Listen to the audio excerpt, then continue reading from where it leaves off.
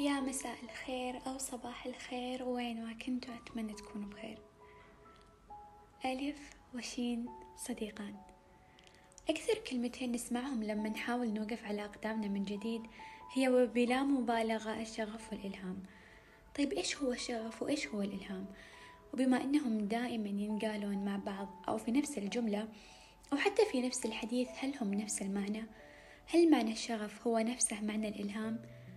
هل ولد الشغف والإلهام توأمان أو أنهما صديقان؟ ألف وشين، الإلهام والشغف أعز الأصدقاء. الإلهام من وجهة نظري هو ما يوجد في الروح حقا، لكنه يحتاج إشارة ليبدأ بالعمل.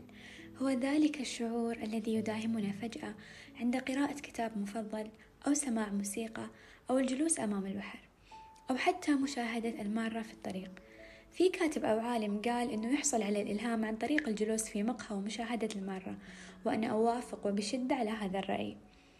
الإلهام هو الذي يحتاج أن تبحث عنه حتى تجد مصدره.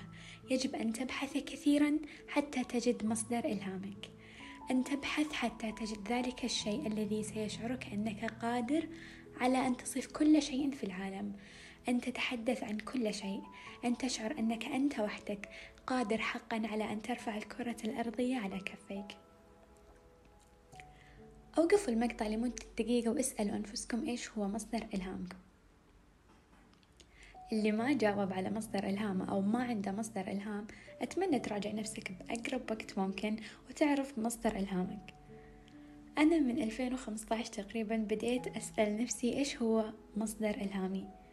ممكن تستغربون الإجابة، لكن إلهامي هو الحزن، الأحداث الحزينة، النصوص الحزينة والموسيقى الحزينة.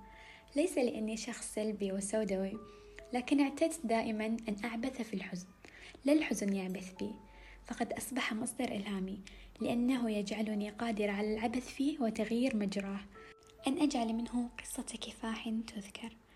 حتى لو كان الحزن لا يخصني ولا يعني لي، كنت أبحث عنه كي يلهمني، كي يجعلني أكتب، كي يجعلني أتحدث وأنطق وأرسم فيه ألوانا غير الأسود.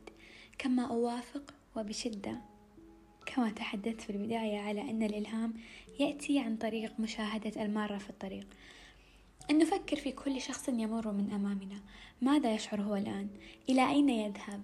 هل شرب قهوته بسكر اليوم أم بلاه؟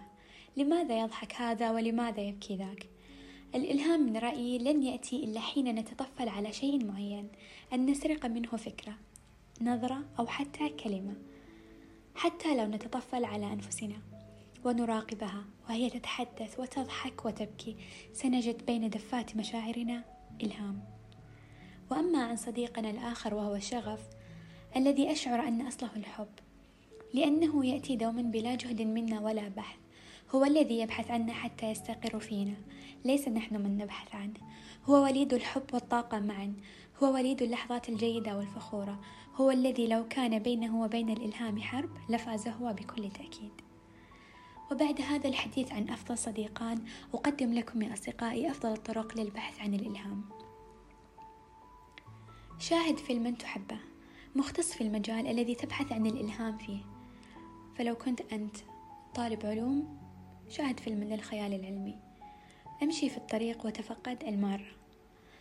اسمع قصص وسير ذاتية لأشخاص حققوا نجاحا باهرا. تحدث مع من تعتقد أنه سيزرع فيك بذرة إلهام. ثم عد إلى نفسك واسقي هذه البذرة وتفقدها كل يوم، وتذكر أنك أنت الوحيد القادر على الحصول على الإلهام. أنت المسؤول عن البحث عنه والسعي في سبيله. وأما عن فقدان الشغف، فالطريقة الوحيدة بالنسبة إلي هي التغيير. ولا أتحدث فقط عن تغيير وقت العمل أو مكان العمل، أتحدث عن تغييرك أنت. لن تشرق الشمس في حياتك أبدا إلا حين تشرق من داخلك أولا. وفي النهاية، أتمنى أن أكون أنا أو هذه الحلقة شعلة إلهام بسيطة.